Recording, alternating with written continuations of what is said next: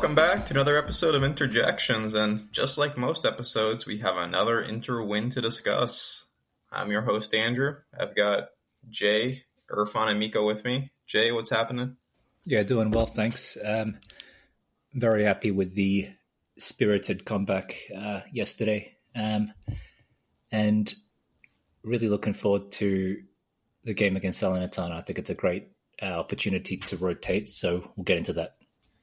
Irfan, happy Super Bowl Sunday to you. Yeah, I was just going to say happy Super Bowl Sunday. Big sports day in the U.S. Hard to explain to a lot of people how yesterday was a big sports day for me when everyone's gearing up for what's going to happen today. But it was a great result, good comeback. Team showed some great character in the torrential rain. Just wicked conditions to play in, but I think we found our way. Great result, and we're grooving. So no complaints from me. Looking happy with everything that's going on. Miko, what's up? Thanks. I'm doing well. And it's like a business as usual for Inter, so let's go. Yep, another podcast, another match, another 3 points. We just keep getting the job done, and frankly, it didn't look like we were going to get the job done yesterday. It was a tale of two halves where, while we took the early lead with the weird weather, the rain, I thought we had looked a little flat in the first half. We weren't playing our best, and it was capped off perfectly by truly one of the most bizarre goals I've seen with the El Shaarawy double post mini Galazzo that just froze summer. So you go in at the half and you're tied up, or you're down a goal, and suddenly you're like it's going to be a chore just to get a point out of this match. And then to outscore Roma 3-0 in the second half was just complete domination. Jay, happy to hear any thoughts you had on the first half, where we weren't at our best, obviously. I'm sure the weather was impacting the team. Curious to hear your thoughts. And in my opinion, the biggest struggle we had in the first half was getting our strikers the ball. It felt like Roma was doing a really good job pocketing Lautaro and Thuram and making us play through the wings. Yeah, for sure. Bastoni said it himself. That wasn't us in the first half, or that the first half was it was unrecognizable in a way. I think we definitely struggled with the rain. I felt like there was a little bit of complacency as well. I felt like maybe the guys thought the job's done after beating Juve, and then came out a little bit flat, a little bit, just energy a bit too low in the first half, and we very much paid for that. And I was having doubts whether we'd be able to get ourselves back in, but got to say, really impressed with the reaction in the second half. And I think they really showed in the second half how much they wanted it being the Scudetto, of course. And at the same time, I'm kind of disappointed at just how easily Roma gave up in the second half as well. Not to be patronizing or anything, but I was expecting them to kind of fight a lot harder to hold on to their hold on to their lead rather, and make us suffer. But no, we just kind of came out early in the second half, grabbed an equalizer straight away, and then from there, I felt like the tails dropped and it was all Inter. I want to give a big shout out to Thuram for that goal. He surprises me sometimes, because I've always maintained, and I stand by this, that he's not the most technical guy in many aspects. But that finish from Damien's low ball was just perfect. That deft little touch to kind of sneak it into the near post while being under pressure from Mancini. I thought that was a really, really commendable finish, and obviously having the kind of the wherewithal to score that at a critical moment early in the second half was absolutely key. I mean, if he doesn't score that, then maybe we don't get another scoring chance for another 5, 10, 15 minutes, whatever, and it's a whole new game. But to grab an equalizer in like the 48th minute or something, 3 minutes into the half it's a huge, huge mental factor. So I want to give him a shout out for that.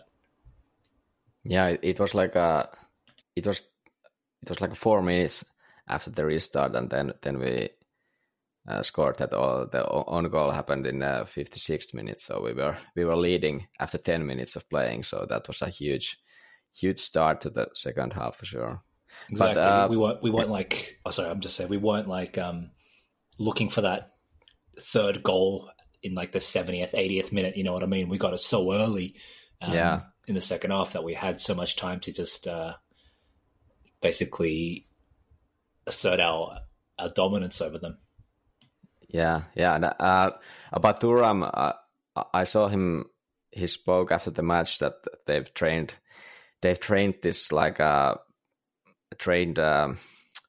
he would be more direct with his attacking and these type of plays that you just go to the straight to the goal and that's what happened.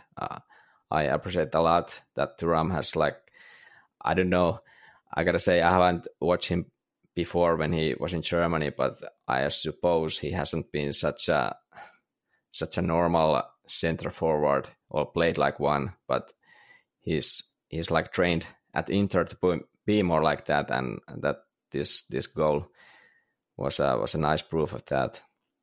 Yeah. Jay, to your point about Roma folding early, obviously it took all the pressure in the world off us because we went from them trying to be in a shell and defend the position to us being the initiator pretty quickly and just taking control of everything. I don't know. Do you think it was because Roma's style of play just wasn't sustainable? They went all out for 45 minutes playing an aggressive style and then just lost it. I mean, if you look at players like Dybala, Lukaku, I would say these aren't players particularly known for fitness. I don't know. I'm just trying to rack my brain about why did they fall off so much in the second half. And credit to us as well. We definitely came out improved. Our passing was much more fluid. That's always a hard question. I see it kind of posed that way pretty often. The pressure that they're keeping up is unsustainable. They're pressing so much and all this kind of stuff. We're going to kind of come back in the second half when they get tired. I always question that. I'm always like, are they pressing that hard? I mean, it's sometimes you do see it and you're like, wow, these guys are just going, ballistic, sprinting around, covering every blade of grass. But I don't feel like Roma were, going that hard in the first half. I just felt like, yes, the tempo was a bit higher, but more so than them getting tired from, exerting too much energy in the first half. I felt like they were kind of, it's like they just didn't know how to manage the position they were in. It was like a smaller fighter gone up against a big fighter and then scoring kind of two lucky hits to knock the fighter down. And then the ref comes over, gives the bigger fighter a 10 count. And then the smaller fighter just doesn't know where to go from there, how to kind of maintain that advantageous position. And yeah, to that effect, or to that analogy rather, when we kind of regained our composure, we just showed that we were the bigger and better fighter and just blew them away. And to reiterate, I don't think it was so much a matter of fitness or energy exertion, but they just didn't know how to manage the game, being in a lead against a dangerous opponent. Maybe they should have sat back deeper. Maybe they should have, changed their formation a little bit to kind of to clog up the midfield or to make it harder for DeMarco down the right flank or their right flank. But I didn't really see any of that. It felt like they just kind of played the same style, and the only real difference was in the second half that we were just much more switched on. Irfan, talk to me about Lukaku, who had a bit of a horror show yesterday. He quiets throughout the game until he finally did pop up, and I'd say the lasting moment, well, take your pick. You could go with him clearing a ball directly to a chair before a goal, but I'd say the real lasting moment is him one-on-one with Summer alone in the box and somehow not even getting a shot off. Just break it down for me. What happened?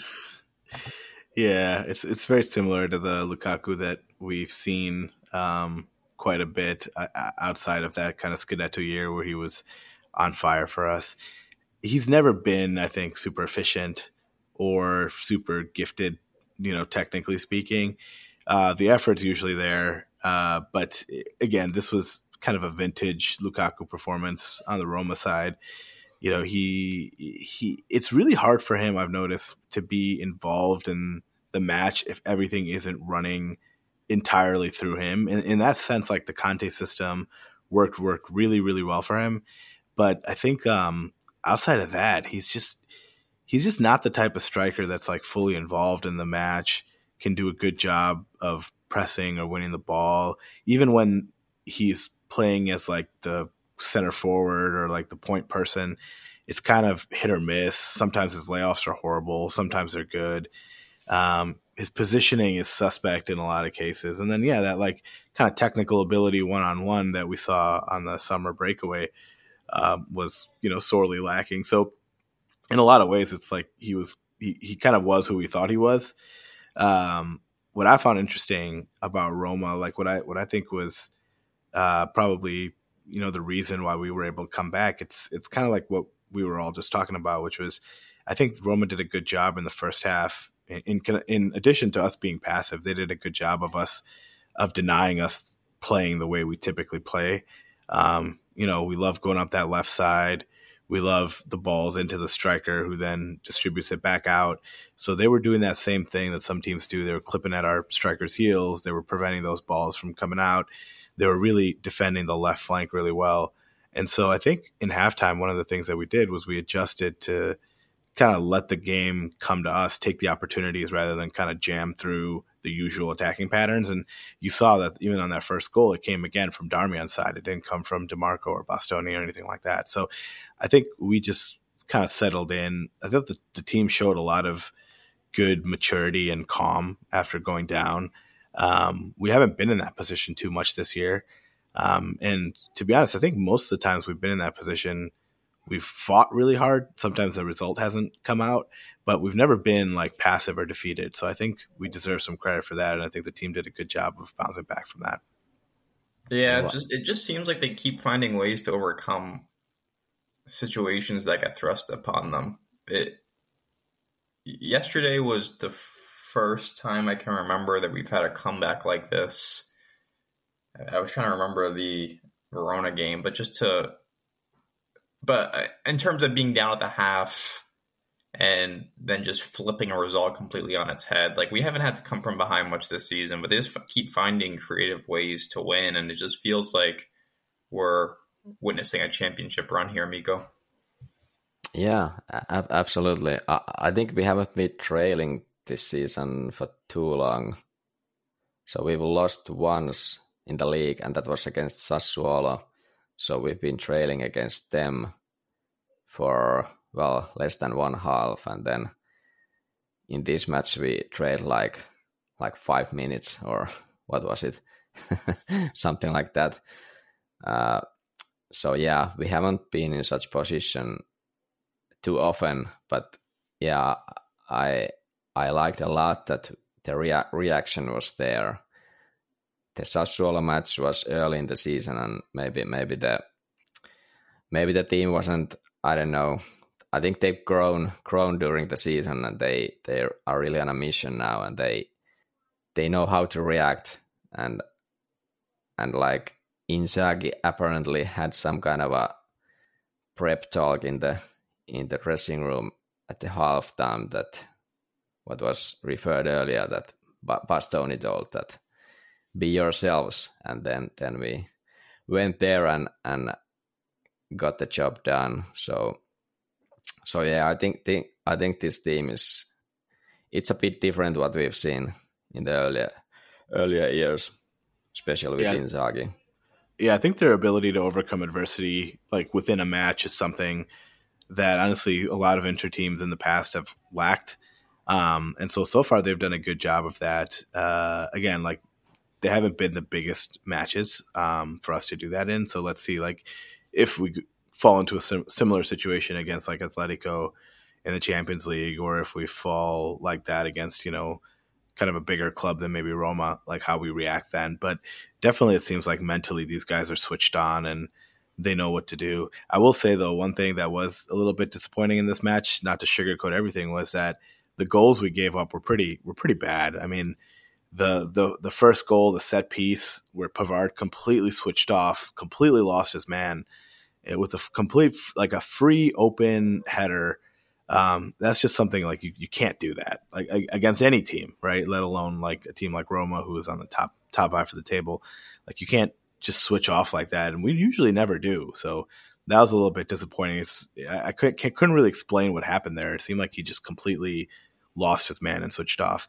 And on the second goal, like it was a total mishit, lucky goal, but the fact that they were even in that position on essentially like a 3-on-1 or a 3-on-2 was also like, bad discipline on our side. We don't usually give up a lot of those type of transition goals going the other way.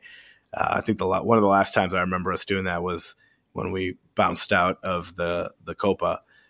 So that was not a good performance either. So those two things are concerning. Hopefully they'll dissect those and fix those so they don't happen again. On the first goal, I just want to say it was like an entire just team-wide failure. Pavard was definitely culpable in that he was the guy marking Mancini, but I think aside from Acerbi, no one reacted in time. Like Roma took the free kick, and like our guys were just a split second too late to react. Like they timed their runs perfectly when the kick was taken from Pellegrini, I think, and our guys were just all, like I said, just late. And the only one who was on point was Acerbi. If that ball had gone to their near post, Bastoni would have been too far behind Lukaku or whoever it was. If the ball had gone to the far post, Darmian would have been out of position as well. You know what I mean? So that's not to take any blame off Pavard, but yeah, you're right in saying it's a strange one, but it was exactly that, just like a kind of defense-wide lapse of concentration.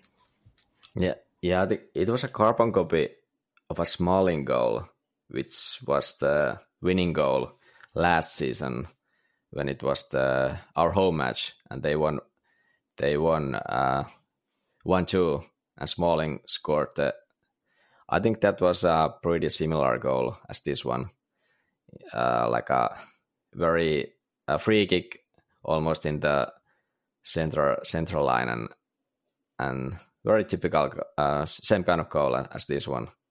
And I don't know what is it with maybe Roma can do this kind of set pieces. They train them so well, but I think I agree with you that there was some kind of lapse of concentration while most of the team, apart from Acerbi, who wasn't like marking the right guy in that case. But as for the second goal, I think I would blame Darmian if I wanted to blame anyone, because it was Barella who tried to pass to Darmian, and Darmian was on the left side of Roma's penalty box, so like opposite side where he should be in terms of his position, normal position, and he was like caught off guard that okay, he's gonna get the ball or get the pass, and he just wasn't ready, and Roma stole the ball and then started the counter attack immediately. That was a great counter attack for sure, and they played it very well. I think Pavard wasn't playing too well that play either when he was defending against El Shaarawy. He like left a lot of space to El Shaarawy, but maybe it was still a bit lucky shot in a sense that the angle wasn't great. So even Summer was surprised there. Yeah, it's tough. Like I don't usually blame when you have a breakaway like that. I don't usually blame the defender because they're in a really difficult position where they have to somehow play the ball, prevent the shot, and prevent them from playing in the player that's on their side. So Pavard, I think, like 9 times out of 10, like it might work out, but like sometimes out of the 3 things he's trying to deny, the guy picks the right one and it succeeds, which was the case in this case. So it's hard for me to blame him, but you're right. It's more about, in situations like that, it's more about what happened that resulted in such a counter, and you're right. That was a Barella-Darmian kind of mishit, mainly by Darmian. And so that the positioning there was suspect by the team. And it's weird because we don't see us give away these types of chances. Like, we are an extremely organized defensive team, like even more than individual defensive ability. Like, as a team, we're usually pretty good about preventing anything like this from happening because we're just very organized. So it was weird to see that happen. Also in a situation where, it wasn't like we were at that point insanely chasing the game or anything. I mean, it was 1-1. So, we were trying to like stay attacking, stay aggressive, but it wasn't like we were in all out attack desperation mode, leaving us kind of exposed at the back. So I think both of those plays, both of those Roma goals were something that, like, when the team looks back on it, they're going to be disappointed that those arose. Yeah, maybe we need to give a bit credit to Roma as well, to like maybe they've trained those counterattacks, because that was a well done in that goal by them. Yeah.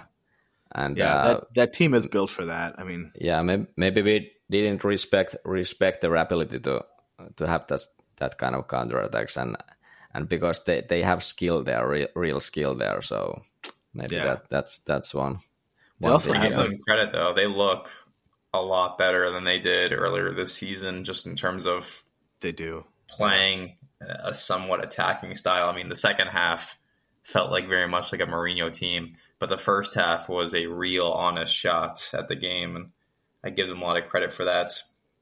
They have good players. That's the thing. I mean, when you look at their team overall, like, they have some. It's not even just the names. Like, they have some good performing players. Like, Mancini's not bad, and Pellegrini's good in their midfield, and Paredes is extremely annoying, but he's effective at what he does when he plays without getting his, without letting his head get the best of him. So they have some good quality players. It's just they, for some reason, seem to like always underperform. Like, if I look at their squad up and down, I would think that there's no reason why they shouldn't be pretty steadily challenging for like the top four. But I don't know. They always seem to like lack putting things together. And honestly, it might be one of the things we were talking about with the fact that Dybala and Lukaku are good in certain ways, but they're extremely limited in a lot of other ways. And that might kind of affect their game.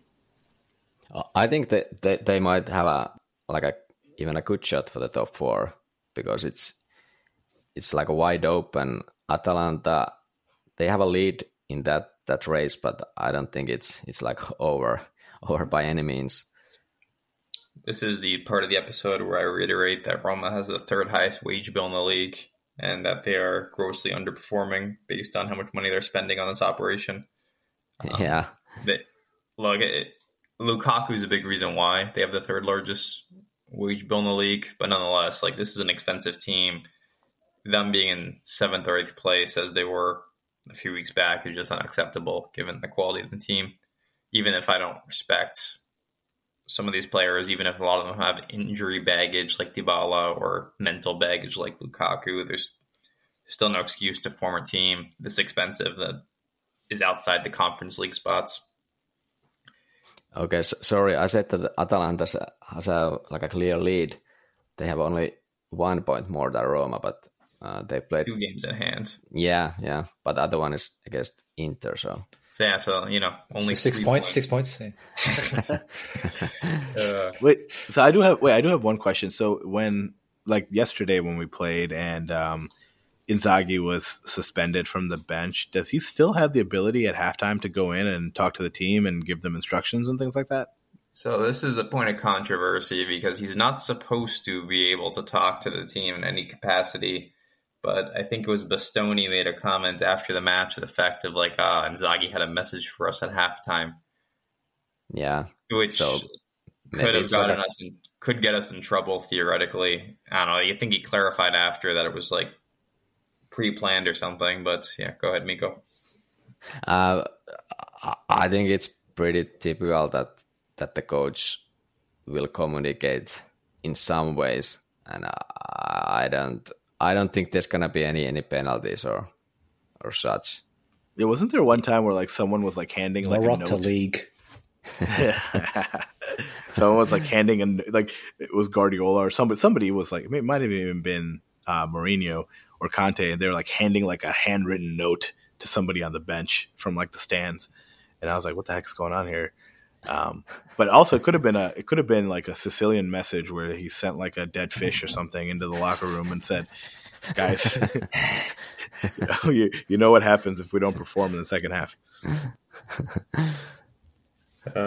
Who's your guys' man of the match? I think a couple candidates. You have Thuram, obviously, for scoring the goal and then forcing yet another own goal. Just was apparently drawing penalties and forcing own goals are some of his biggest strengths as a striker. And then I'll play the role Jay here, but honestly, I thought Mkhitaryan was great yesterday and one of our best players in terms of just relieving pressure, getting the ball from our ends to the Roma side of the pitch with his dribbling. So just curious if you guys have any thoughts on man of the match. Yeah, I think I'm on the same page. Maybe it's Thuram. He wasn't he was there when needed, but I don't think no one is a clear candidate for the man of the match. Thuram is there, Mkhitaryan is there. Maybe Barella. He was working his ass off yesterday, and I think he played like 90 minutes. I think he did. So Bastoni scored a goal. I saw some stats as well. Bastoni, he was good as well. Yeah, which I really should have kept a note of, but it was like, your typical kind of highlighting a good performance type Instagram post where it's like, X amount of joules won, 10 kilometers ran, 5 out of 6 tackles successful, whatever, 1 goal scored, 90% passing accuracy, blah, blah, blah. But anyway, based on that, at least, he looked very impressive. And obviously, just from the eye test, he put in a great game and scored that key goal. So I think Bastoni deserves a shout, but I do agree that there wasn't one enormous standout. Yeah, probably Thuram, I would say, if I had to choose. But you're right, Mkhitaryan played really well, played another 90 minutes, of course. But if we're talking about this, Jay, is the drought here? Is the Lautaro drought here? Are we going a month, 2 months before we're going to see a goal? What's going on? Lautaro is like Schrodinger's cat, where he's always, if he's either scoring or in a drought. And so, as far as I'm concerned, from the second Lautaro scores, that's when the clock starts ticking and he's already on a drought. So sometimes the droughts are, only 20 minutes long because he'll score straight away after scoring, or a game long. But as far as I'm concerned, yes. The answer is yes. It's been 2 underwhelming matches in a row probably from him. And it feels like now you have a tough decision coming up here because, as you all know, his scoring record against Salernitana is absolutely ridiculous. He scores against them. I think he once put 4 past them, right? His scoring against them is absolutely absurd. On the other hand, if you want to find a break in the fixture list ahead of a crucial Champions League match, this is it, right? A bad Salernitana team. So it's going to be a tough decision as to whether or not you give Lautaro 60 minutes or 30 minutes on Friday. Yeah, that's interesting. I was surprised he was subbed out yesterday at all, but I kind of welcomed that because he wasn't having the best games of him, and I would think he will start against Salernitana just to get his confidence back by scoring a goal before the crucial Champions League fixture. But on the other hand, I don't know. It's gonna be a tough month, so let's see. I'm not hopeful that there's going to be meaningful rotation. I know we're going to get into this now for Salernitana, but whether it's Lautaro or anybody else, I'm skeptical that Inzaghi is going to rotate too much. I think it's more likely that he'll start with the team and then maybe pull them as subs, 60 minutes in, 65 minutes in. But I don't know. I feel like he's not going to try to rock the boat against Salernitana. He'll probably go with most of the starting lineup again, including Lautaro. Yeah. What do you thought about Darmian's performance yesterday? I'm ready to start Dumfries at right wing back again. I don't know about you guys. Yeah, it was a bit of hit or miss for me. I mean, he had a good ball in to Thuram for the goal, but I don't think him playing consistent minutes at wing back is where we want him. I think he's a good plug in, but I don't think that there's enough there that we want to have him consistently play there. So I really do hope Dumfries, comes back and plays well, because I think it'd be nice to get a little bit of a change on that side. I like that none of you even mentioned Buchanan. How big the signing that will be the make or break for our season, because I'm holding him personally accountable for our decision not to buy a striker in January. So if we don't win the Scudetto, it's entirely Canada's fault. And yeah, the fact that we don't even consider him like a viable option at right wing back is pretty concerning. I wasn't that concerned with Damian's performance, to be honest. I thought did Dumfries come on yesterday? He did, didn't he? Towards the end. Yeah. I thought he played pretty well when he came on, and De Vrij was surprisingly sharp when he came on as well. So, I mean, this might sound like a bit of a cop out, but I don't think yesterday was the best game to judge anyone by, just because the conditions were poor. The whole team had a bit of a switch off in the first half, and then kind of woke up in the second. So, it was a game to judge the team as a team, I felt, and I'll be, I'll be surprised if we don't look more like ourselves against Salernitana. Obviously, a much more humble opponent than Roma. We're playing at home as well, and we're expected to put on a show. So I in turn, I expect the guys to look much more relaxed and less, they just looked off the pace yesterday. So looking to a return to form, definitely. Yeah. I think, to me, Darmian looks a bit tired, in a sense that throughout the 90 minutes, he's not like at the latter part of the game, he's not at his best anymore. And it feels like he should have some kind of a rest at some point, because it felt yesterday there was some moments when he like somehow felt like I wouldn't say give up, but like play very like a daisical way, some kind of plays, and let the Roma come from his flank too easily. And it felt like, okay, now he should be taken out. And it was only 75th minute. I don't remember when those plays happened, but I remember thinking that, okay, maybe Darmian should be taken out now.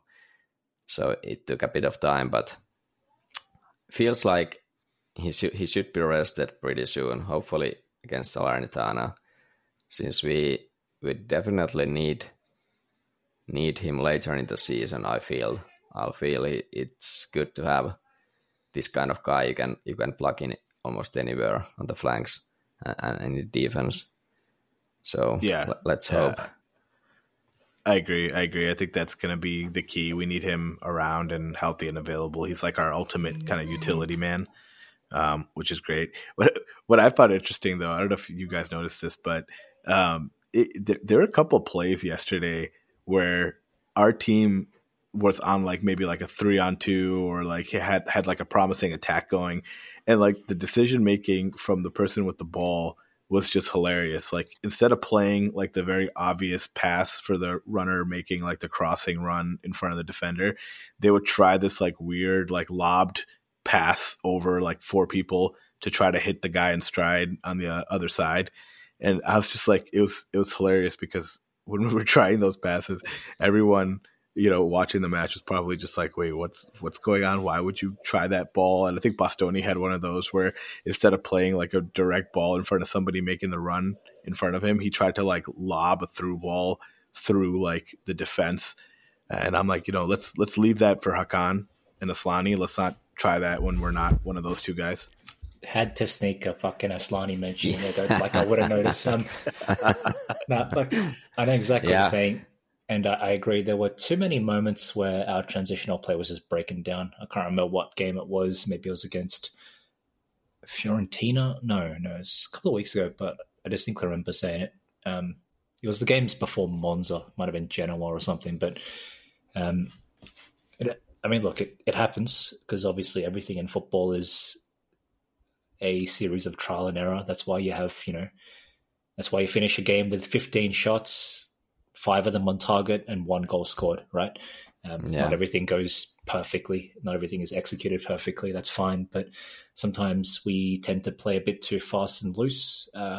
And I don't think our players are the most technical. Like you watch a team like Real Madrid and you got players who are, they're doing similar things in a way, but they're just more technical, more gifted, so you have a higher success rate. And so I think to kind of compensate for that in our team, what we need to do is just be a little bit more cynical about it, a little bit rely a little bit less on volume and try to be a bit more focused in a way. And in a way safer with those kind of transitional plays, which sounds kind of contradictory, but I think there's room for that as well. A good example is the final goal where Alexis, picked out Arnautovic with the perfect pass, and then Arnautovic did the common sense thing, which was to pick up Bastoni. So, but when you play too fast and loose, that's when you end up with these,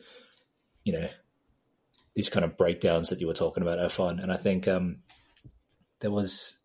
I think Lautaro was unfortunately really guilty of that yesterday and against Juventus. Like, I swear there were several times in the game where you've got the ball shifting from right to left. Let's say Darmian's got the ball, then he passes to Barella, who passes it to Thuram, who passes it to Lautaro, going right to left. And then you've got DiMarco open down the left, and all Lautaro has to do is just pass to DiMarco, and then we've got an overlap. And meanwhile, from the Roma perspective, you've got all the defenders kind of rapidly shifting left to right, trying to cover that overlap, right? And what does Lautaro do? He stops and cuts to his right and just walks headfirst into this wall of Roma defenders kind of running towards him. And I'm like, what are you doing, man? And like, he's not the most gifted dribbler as it is at the best of times, but like I said, he did this constantly yesterday. He did it a couple of times against Juventus as well. And it's, far be it from me to criticize a guy who's leading the goal scoring charts and, probably by himself 50% of the reason for our Scudetto push. But still, sometimes I got to say the decision making was not great yesterday. And I really wish he wouldn't try to dribble towards people. I really don't think that's one of his skills at all. So rather than force the issue, just avoid it. Just play smart, play around the issue, and But yeah, I remember that play what Irfan was talking about, the one when I think we have like maybe 4 against 2 or 3, and Bastoni, he had multiple options to pass to, and he decided to try some kind of a lob pass, and it failed miserably. And it felt so like, damn, why do you just give the easy ball to Barella, or who was it, Mkhitaryan there? Get too cute sometimes, Don't need to get so cute. Too cute. Yeah, they really are guilty of that, and I think, unfortunately, the prime or the most guilty of that is probably DiMarco in a way. Like, I don't want to say the guy has too much fun sometimes, but there are times when I watch DiMarco and I really wish he was just like, I don't know, 10% more ruthless, more clinical, more professional, rather than kind of like take a shot and then miss and then kind of like have a laugh about it. I'd rather he just didn't take the shot. But at the same time, look, having that personality is part of what makes him the player he is. So at the end of the day, it is what it is. That's him as a package, and ultimately the good outweighs the bad. So can't really complain too much. You guys all thought Sanchez was 100% going to take that final shot and miss, right? yeah, that was funny to follow. Like, okay, what's gonna happen? There's two guys there. Are they gonna like fuck this up or what's gonna happen? But they just run into each other and neither get the shot off. That would have been classic. Yeah. But what did you guys think of Sanchez and Arnautovic, their performance? It was okay, but given the circumstances, like put it this way, I wouldn't want to have those two on when we are chasing a lead or when it's 0-0 and we have to, I don't know, God forbid, Thuram and Lautaro are injured against Atletico or something. Then then I do not want to. I can't even begin to imagine Arnautovic and Sanchez playing together. But in that situation, we're a goal up. There's like 5 minutes left. Sanchez came on in the 86th minute, by the way, so I can accept it. That's the appropriate amount of Sanchez in a match. Exactly. I gotta be honest. I was a bit terrified when they took Lautaro out. When Arnautovic was coming in, and then it would be Thuram, Arnautovic, and it was like a 2-3 the result. And then I was, but what if they score? We need to score, and we don't have Lautaro on the pitch, and Thuram is tired, and what's gonna happen then? But I approve the balls to take Lautaro out in such a match, which it felt like it was a bit or it was a tight match, but I guess eventually we didn't concede too much to Roma apart from the Lukaku 1-on-1, and then I think it was close after that when Lukaku had this almost like a free header, and he managed to fuck up that as well. That was a hilarious, to say the least, but very typical by him. I think Lautaro coming off was entirely performance related, and I'm honestly really glad to see it. Like it just wasn't working yesterday. And when I saw Arnautovic warming up, I was like, "Oh fuck, it's gonna be a typical Arnautovic for Thuram thing." So I was very, very pleasantly surprised to see Arnautovic replace Lautaro, and credit to Inzaghi, it was the right move to make, and he did it. Yeah. Let's talk about Salernitana. Home game on Friday to give us extra time off to prepare for the Champions League. Salernitana have 1 point in 2024 as we sit here on February 11th, which was a draw against Verona. They've lost to pretty much every good team they've played, including, I think they just lost to Empoli. Is that right? On Friday. Yeah, at home, 1-3. That's bad. They have not been playing well. They are in last place in the table. The only question for this game is, how do you approach from a lineup perspective? As we were maybe hitting on a little earlier, what do you want to do from a reserve standpoint? Who do you want to try to get a break ahead of the Atletico match? Obviously, anything less than 3 points is completely unacceptable when you're playing the worst team in the table. So really it boils down to, what do you guys want to see from a lineup perspective? Personally, I want to start Lautaro just because I want to try to get him to a groove, and he has such a good track record against Salernitana. I'd probably give Thuram a break and let him come on for the last 30 minutes if we need him, if at all. And then I guess the other question is, Acerbi's hurt. You're going to have to start De Vrij. Because you're starting De Vrij, are you maybe hesitant to make any other changes in defense? So happy to hear any lineup thoughts, but I think we'll all agree that this is anything less than 3 points is completely unacceptable. I'm going to go position by position. And goalie, I want to change the goalie. But then the defense, De Vrij, so that makes it almost mandatory to start Bastoni, but he played 90 minutes yesterday. which he usually does not. Maybe Augusto might be there, but then then you need to use DeMarco. I don't know. It's a bit hard. Acerbi injury, like it's not optimal for the rotation standpoint. On the right side, I would start Bisek. He hasn't started for a while now when Pavard has been back. So I would start with him. Then Dumfries. I think Barella should start. I saw that Fratesi is going to be ready for this match, but I wouldn't start him just to make sure that he doesn't have to play too much after the injury. I say we go full disrespect mode. Arnautovic, Sanchez, Buchanan, Klaassen, Aslani, Sensi, Augusto. So you want to go Sevilla Champions League mode, or sorry, Sociedad Champions League mode. That's right. I want to go critical Champions League match, Champions League group decider mode. Aldero.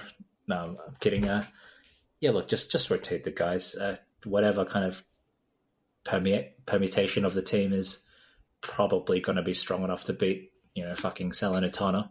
But it's like Serie A is just lining them up to play against us. First Roma, now Salernitana. Got to deal with a new coach bounce, so got to be a tiny bit careful. Liverani is a good coach, maybe.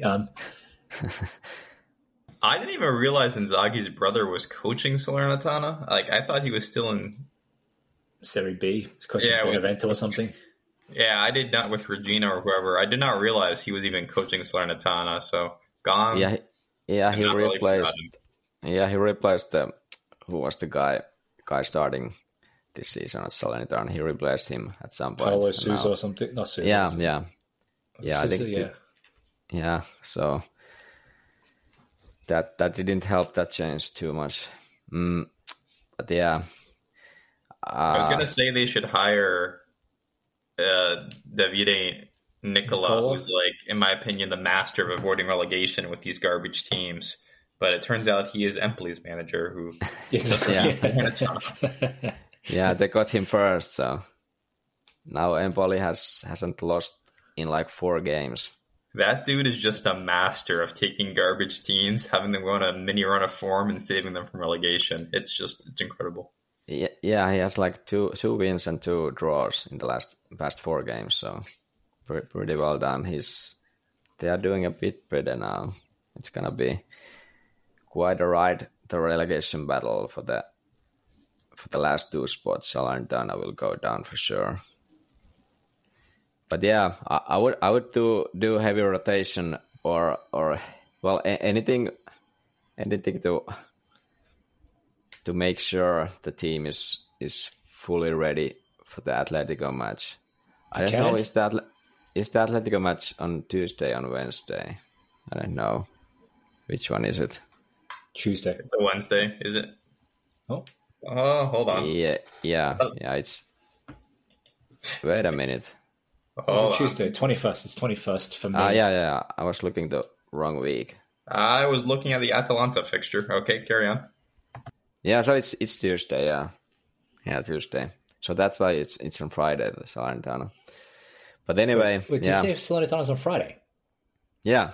Salernitana's on Friday, Atletico's on Tuesday, Lecce's on Sunday, and then Atalanta's the following Wednesday, for those of you keeping track at home. Yeah. Jesus, okay. Oh, look, I know Irfan just wants to see his boy, Agume. No, I would be excited to see some rotation, but I'm very skeptical Inzaghi's going to do it. Maybe we'll see something in the midfield, but I think it'll be very controlled. I don't think we'll see much in the defense. I think he'll start Lautaro and maybe pull him if we go up a few goals. But yeah, I don't know. Salernitana should be, a cakewalk at home. There shouldn't be much there. But I also don't think Liverani is terrible, so we'll see what kind of team they come out with and what kind of performance they have. I just want a Davy Klaassen goal. Is that too much to ask for? I know, right? I just want, Klaassen, Buchanan, Aslani, all the shit players to get on the scorecard. Is what I like to see. Hey now. I want Pavard to score a goal so bad, and he almost had a beautiful one yesterday. Yeah, that would have been something. Yeah, that little flick he did prior to shooting was, I can't tell if it was intentional or not. I'm leaning towards no, but it was like the perfect setup for that outside of the foot volley. And yeah, if that had gone in, that would have been one of the goals of the season, but whatever. Yeah, but as for the Salernitana rotation, I want to see Klaassen start this match. Let's go. Miko on board. Let's fucking go, Klaassen. Absolutely. You remember he started last time as well, and we struggled like hell against them. Yeah, it was an away game in his defense. Yeah, he was still getting his legs under him from that hot Italian southern heat. But it was the moment when Klaassen came out and Mkhitaryan replaced him, and then Toro came in at the same time, and then we scored 4 goals. Yeah, after that. But Klaassen's like is honestly maybe the closest thing we have to like a technical AM in a way. So like, he should be kind of, in my mind, I have this fantasy vision of him just like majestically dictating plays like a fucking prime Riquelme against poor, helpless Salernitana as we tear them apart limb from limb. And then of course Candreva scores like a 95th minute wonder goal just to make, just for shits and giggles. But look, Klaassen is actually the profile of player that we could use. Like, we're going to have a lot of the ball. We're going to be entrenched around their box. And as we know, we're not the best at like penetrating defenses that sit deep. So having a neat passer in and around the box with good vision and with good kind of technical skills, like Klaassen, from the Ajax school of football, I think it's actually the perfect game for him. So, I think this match will be very different from the first one, the away match, because I remember that was a really tough one. Salernitana wasn't like that bad. Yeah, the scoreline was very deceiving. Yeah, only on interjections will you hear Klaassen and Riquelme in the same sentence. We are the only Inter podcast breaking down the possibility of you seeing Davy Klaassen in a cameo against Salernitana. Look, interjections. I feel confident in saying that interjections is a top 15 weekly English language Inter podcast, so we have some credibility, all right? Hey, we are one of the most popular English language Inter podcasts in Indonesia, and I take a lot of pride in that. That's correct. All 50 of our fans appreciate the Riquelme reference, I'm sure.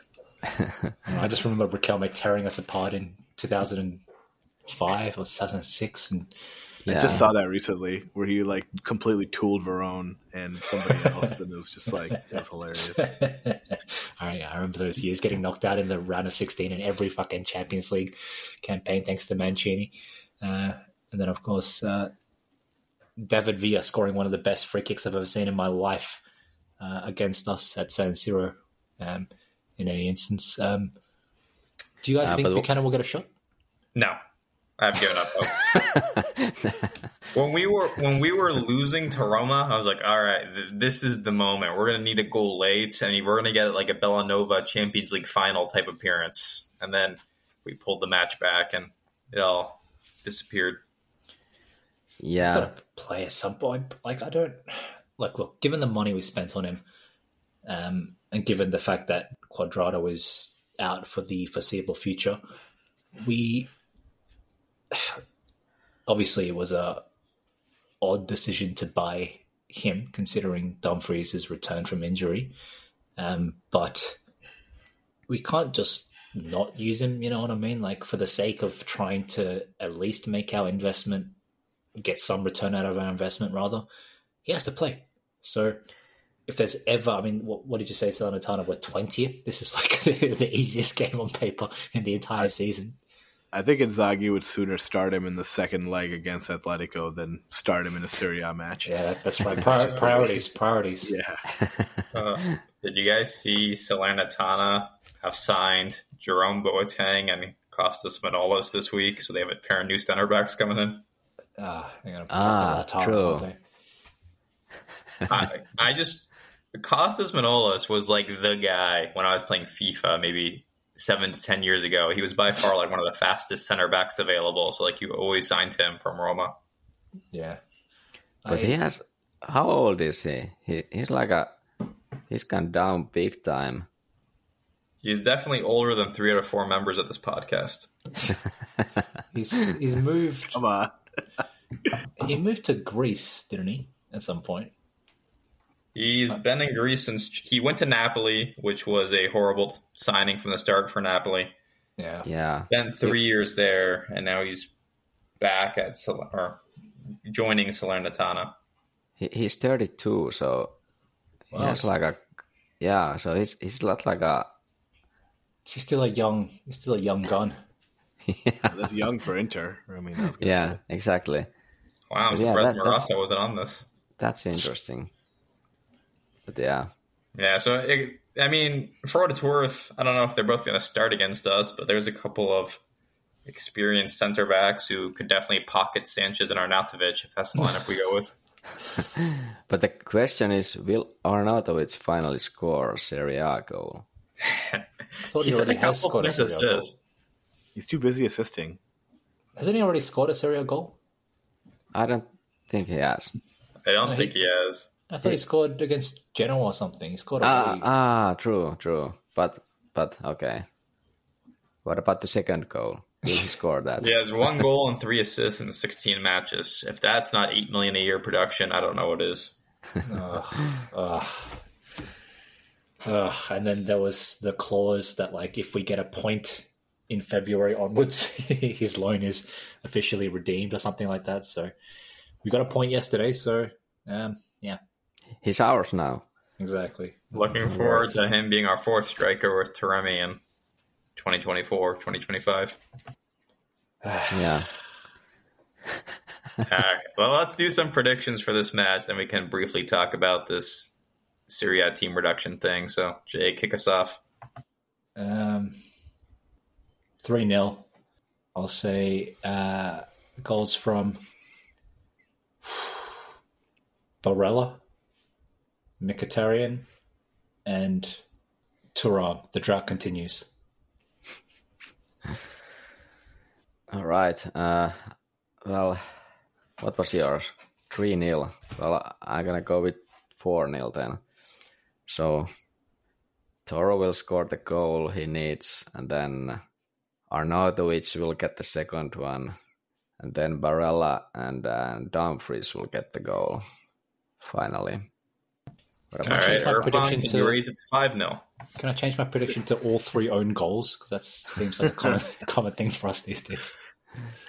Two own goals and a penalty by Hakan. No, I'm going 3-0 as well. I can't go to 5-0, unfortunately. I'm going to go 3-0. I'm going to go with Lautaro because I think it's time. And then the second goal I'm going to give to... I'm feeling Bastoni again. I'm going to give Bastoni another goal, even though I know he just scored his only goal of the year so far. His first goal in 2 years, and they come in bunches. You know what they say about Bastoni goal-scoring streaks? I know. I'm going to give Lautaro, Bastoni, and then the third one, I have to go with Aslani. So he's going to get on the score sheet. You know what I noticed? We tend to score a lot from set pieces, but they don't feel like your traditional goals in, like, guy takes a corner kick, guy heads it in, goal. Like, that seems exceedingly rare for us. The only times we've done it this season are Lautaro against Fiorentina. And I think, who had that assist, by the way? I can't remember. But you know what I'm saying? Like, I don't feel like we're a threat from corners very much, even though we scored from a corner, yesterday as well. It wasn't, it wasn't like DeMarco's ball reached Acerbi unimpeded and then Acerbi headed the ball into the net clean. You know what I'm saying? It obviously got cleared and then Acerbi hit the rebound in and whatnot. And there was another goal where Acerbi flicked it onto the near post and then Lautaro headed it in at the far post. I think that one might have been against... Shit, I can't remember. But you know what I'm saying? Just like straight ball into the box, guy heads it in. We don't see that actually that often at Inter. So I really don't feel like we're that dangerous from set pieces, despite I feel like the stats that suggest we are dangerous from set pieces are a little bit misleading. Wasn't the Pisek goal a set piece goal? It was. That was one. Correct. Yeah, that was and then corner, not a corner, a free kick. Yeah, from free kick. And then was it against Bologna when we drew with them 2-2? I think Acerbi scored a. That's the one I'm talking about. It was a straight header. Was it the straight header? No. Lautaro scored both goals. It was a okay. I can't remember now. I think no, because that was no. It was Acerbi. You're talking about no, because we played Bologna twice. In the cup, Augusto scored the header in extra time. In the 2-2 draw, Lautaro scored both goals because this was Acerbi's first goal. No, he didn't. No, he didn't. Yeah, I'm just looking at it. So it was a Acerbi near post flick on, wasn't it? Yeah. Yeah. Well, I thought Lautaro scored both goals. So maybe I'm wrong, but no, that was Acerbi. Yeah, it was Acerbi and Lautaro. Yeah, right. So why was everyone saying it was Acerbi's first league goal yesterday? I don't know. I swear I saw that. Was his goal. I swear I saw that on Twitter. Or yeah, Instagram. That's a good point too. Yeah, they're saying that both Bastoni and Acerbi scored their first goal, but that's not the case. Yeah, exactly. Whatever. Fake news. Yeah, I don't know, fake news. Look, I just don't feel like we're as dangerous from set pieces as people claim we are, but whatever.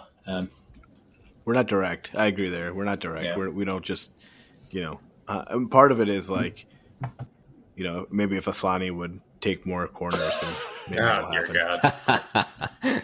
Perfect. I will say I was pretty disappointed with DeMarco's delivery on corners yesterday. And too often we hit the ball way too close to the keeper. It's almost like we're trying to score directly off the corner as opposed to actually putting it across. So I will say I'd be open to Asllani taking them if he's on the pitch. I just want to see some more venom on like those, because like Hakan obviously is great at dead balls, and DeMarco is too, but a lot of times for the corners they're like these high looping corners versus like, like again I'm only bringing up the Asllani one here because it was one of the ones where we scored, but you saw it was like this like venomous ball to the front post that like Lautaro didn't have to do much other than just kind of touch, right? Because it came in with such speed and the height and stuff. And I feel like too often with Hakan and with DeMarco, they're trying to like do these like lofty lobbed kind of corners in to the box to generate some kind of chaos versus like being more direct and putting it in a spot with some speed on it. That's so interesting because I feel like pretty much the exact opposite. I feel like Calhanoglu and DeMarco both tend to hit the ball fairly flat, and I was hoping to see more of like Candreva style high looping, lofting, kind of curling crosses. Like I feel like that kind of gives you a bit of, exactly as you described, an opportunity for defenders to kind of position themselves under the ball and for the ball to reach like the kind of the meat of the box, if you know what I'm saying, rather than just being, cleared off at the near post, which our corners so often do. So it's interesting. But yeah, look, Calhanoglu, man, is he ever going to score a free kick for us? That free kick he took yesterday was pathetic, and he always goes for free kicks at the goalie side. He just blasts them. It's like he doesn't have confidence to loop the ball over the wall and curl it into the corner. You know what I'm saying? He always goes for power at the goalkeeper side. It's disappointing for a guy who is, I guess, kind of renowned as being a set-piece specialist. He hasn't even come close to scoring a free kick with us in his Inter career. Even DeMarco scored 2 of them in the time that Calhanoglu has been here. Ironically, both goalkeeper side as well, but still. Yeah, I think DeMarco should take more of those because, like you said, I mean, that free kicks. He hasn't been like you said. He hasn't been even close. So yeah, exactly. I think we should try with DeMarco and like a different approach. Like the free kick Barella scored against Udinese last season, or like the Eriksson free kick in the dying minutes of the Coppa Italia against Milan 2 years ago, like 3 years ago now. Wow, like these kinds of ones. You've got Yeah. obviously that gap there. So you just kind of curl it towards the near post, up and over the wall. And that's like your kind of routine free kick. And like I said, instead we have these guys who seemingly don't have the confidence to do that. So they just smash it to the goalkeeper side as hard as they can. It's as if they don't have the confidence to score. So they just trying to win a corner at a free kick. And that annoys me. Like, you got to go for goal there. Again, like Barella did against Udinese. I mean, I can't believe that Barella has scored a free kick here. Well, while we have Hakan Çalhanoğlu, you know what I mean? That is just mental to me. Are Hakan's free kicks actually good though? Like, even yesterday's ball he put in, I think honestly yesterday he was just trying to get the ball on net and seeing if there was like a bounce in the rain or something. But like, I've never really been impressed with his free kicks since he joined us. I feel like that was kind of like when he was at Leverkusen. Yeah, exactly. But you don't lose that. You don't lose that. So like, it's kind of like Ronaldo, though. You know what I mean? Like when he was young, he was actually a threat. When he got older, he became just. You thought he was good at it, but he actually wasn't. Yeah, I remember when Cristiano Ronaldo was. I can't remember when he was at Juventus, but I remember reading the stat at some point in the last like 3 years or something that he'd taken something like 90 or 100 free kicks without scoring one. And I was like, really? I just remember Cristiano scoring these like, famous, like, that famous CR7 knuckleball, against like Portsmouth and whatnot. And yeah, you're 100% right. Over time, it just felt like the magic had kind of gone. So I don't know, maybe that's the case with Hakan as well, but yeah, you're right. I remember all of his kind of highlight reel free kicks and compilations coming from his Bundesliga time, which was at this point nearly 10 years ago. So, let's hope he kind of gets it back, because I think having a direct threat from a free kick is a pretty important part of the team, and we don't seem to really have it right now, despite having two guys who are pretty universally considered dead ball specialists. So, yeah. Is it now Irfan's turn to suggest another player for this? Exactly. Yeah. I don't want to come across as a fanboy or anything, so I'm not. Okay. Oh boy! All right. I think we've run a little longer than I was expecting. I don't know. Do you guys want to talk about this Serie A 18-team reduction? Or do you want to save it for a different week? I say we do it. I say we drop to 18 teams. Call the shit teams like who came up? Was it whatever? Just call the shitters. Yeah, Milan, Juventus, Salernitana and Milan. They should go down. I can't remember who. No, there was a team recently that came up and they finished like 7th in Serie B the season before. They just fluked it in the playoffs. It might have been Venezia, but I'll give them a pass because of their amazing jerseys. But sometimes you get teams here and it's like, wow, these teams are just they shouldn't be here. You know what I mean? And I honestly reckon it might be Sassuolo's time to go down, which is a bit strange to say because they've been so good overall. But Sassuolo could do with a bit of a reboot, and they're such a small team. They bring in such few fans that from like a population and kind of marketing perspective, it's much better for the league to have a team like Bari, Palermo, Frosinone, even Brescia, rather than Salernitana is going to go down, but it's a big loss for the league just from a fan perspective. Exactly. Cagliari's another big one where Yep. Their fans are complete racist jerks, but they do fill a stadium. Exactly, and it's like everyone hates going to Cagliari. It's hot, it's hostile, it's just a nightmare ground to visit, and these things are what make the league. They add to the flavor of the league, and so I agree completely. Lecce is another one.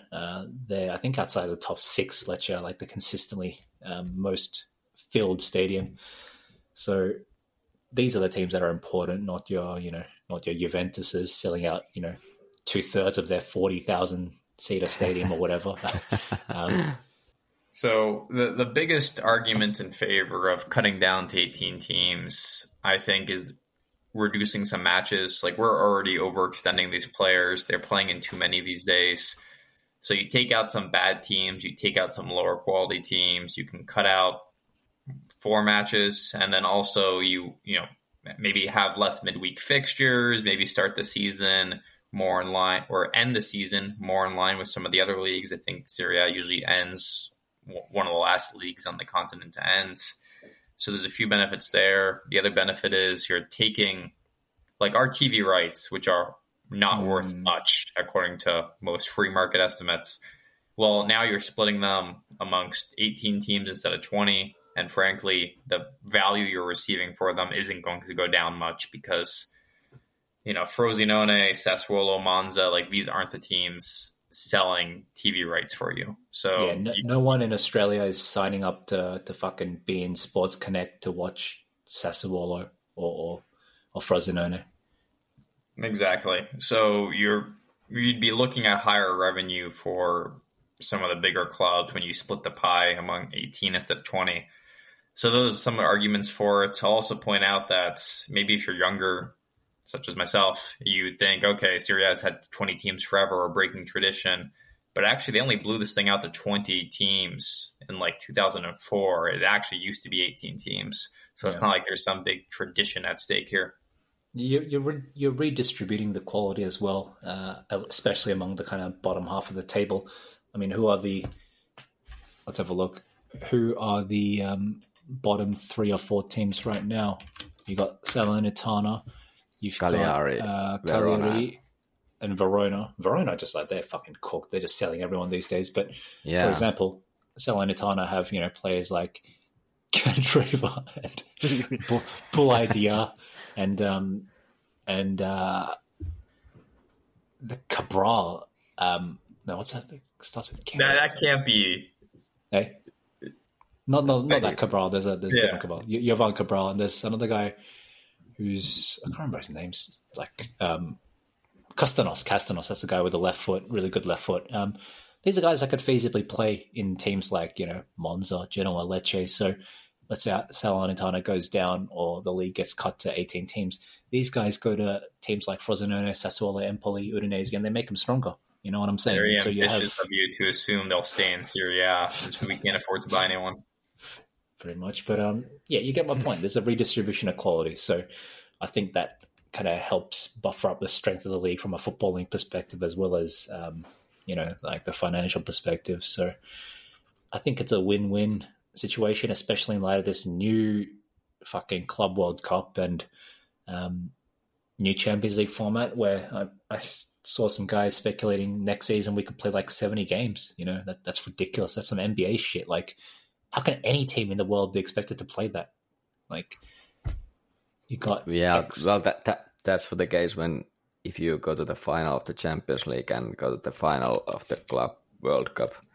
So I'm just assuming we are. So yeah, of course. Obviously, we are. I kind of feel like once we're in the Super League, I don't really care what happens with Serie A, right? Like they can go to 18 teams comfortably in the Super League. And, haven't you heard us? Haven't you heard us reconfirm our loyalty to Seferin and the goons at UEFA?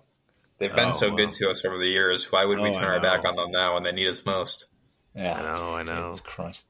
But I would say that against the argument is, of course, for the case that the less games matters only for the top six teams in the league, and the rest they don't have these European or continental matches, so it doesn't hurt them as much to have the 38 matches per season. But maybe they need to increase the fucking roster then for teams that are competing in Europe, because when you have like limits with all this like homegrown and club trained association, all this kind of shit, like we have something like 23 players in our list because we have no homegrown players. Yeah, but I agree that I would reduce the teams for the same arguments you said, that the quality of the remaining teams, it kind of goes up, and then even the relegation battle will be even more interesting. Or there will be less meaningless mid-table matches, or matches for the mid-table teams which are meaningless. There will be less of them because some of them will be fighting for the relegation, because if you look at the table now, there's Verona, Cagliari, Salernitana going down. Then it would be Verona, Udinese, and Sassuolo going down if they keep the same kind of 3 teams going down. That might change as well. Bundesliga has only 18, and it works for them. Yeah, this great Leverkusen team led by Granit Xhaka, winning that league right now. Just credit to them. But yeah, that's an 18 team league too, and it works. And they've had that for a while, I think. Yeah. They should go for this, but I don't think it will go through if all the teams have like a 1 vote. So why would these lower class teams ever vote for that? Yeah, they're just voting to put themselves in a more difficult position, so it's probably never going to happen. Yeah. Maybe they need to negotiate some kind of like a parachute money like in the Premier League when the clubs going down the championship, they will get sizable. Yeah, it's like more money. It's like more money than for winning Serie A. I mean, we can't be the only league. We can't be the only team that's never been relegated, right? I mean, certainly Milan has never gone to Serie B or Juventus, right? Like, we're not the only team that's not concerned at all about ever being relegated. Look, you laugh now, but these guys are playing the long game while we're doing well on the pitch. I'll have you know that Milan just bought the stadium land for surprisingly really cheap. They were projecting it to be like 60 million or something. Instead, it only cost like 30 million or something. So, look, they're playing the long game. But no, all jokes aside, I don't want to run too much over time. But the one thing that I just kept thinking of all week was just a fucking youth team, man. In that we need a B team in Serie C like Juventus does. It's the pathway for youth players to actually, to develop worth of shit for us to use. And that's why, it's one reason why they have guys like Iling Jr. and Yildiz and Fagioli and Miretti and guys like that. A lot of them are Primavera players, but some of them have stopped over in the Juventus C or Next Gen Juventus or whatever it's called. And yeah, like I said, it's critical for us to make money as well, because we can develop these players, use them for an extent, and then sell them for a decent amount of money. Like Juventus sold Dragusin to Roma, and I think they get some of the money from his sale to Tottenham and all that kind of stuff. And considering that apparently that was the other bit of bad news, that apparently PIF have shifted their focus to buying Roma instead of us. So that really annoyed me when I saw those two. Don't get me wrong, obviously happy with our victory over Roma, but when I saw that apparently, PIF will be making a $1 billion bid to Roma and that Milan have secured the stadium land, like it just felt like kind of our win felt a little bit like kind of papering over the large cracks, you know what I'm saying? You need to focus. Let's get to the second star. We can do the autopsy of the club in the offseason. I just want that youth team. I really need that C team in place so that we have that pathway. And like I said, it's critical for the future. But anyway, yeah. Jay loves youth. I like him young. Oh, gosh. All right. I think that's a good place to wrap this. Yeah. So we'll be back next week with a recap of Salernitana and a preview to a busy week, including the Atletico Champions League fixture. So we'll talk to you all then. All right. Yeah. See you. See you later.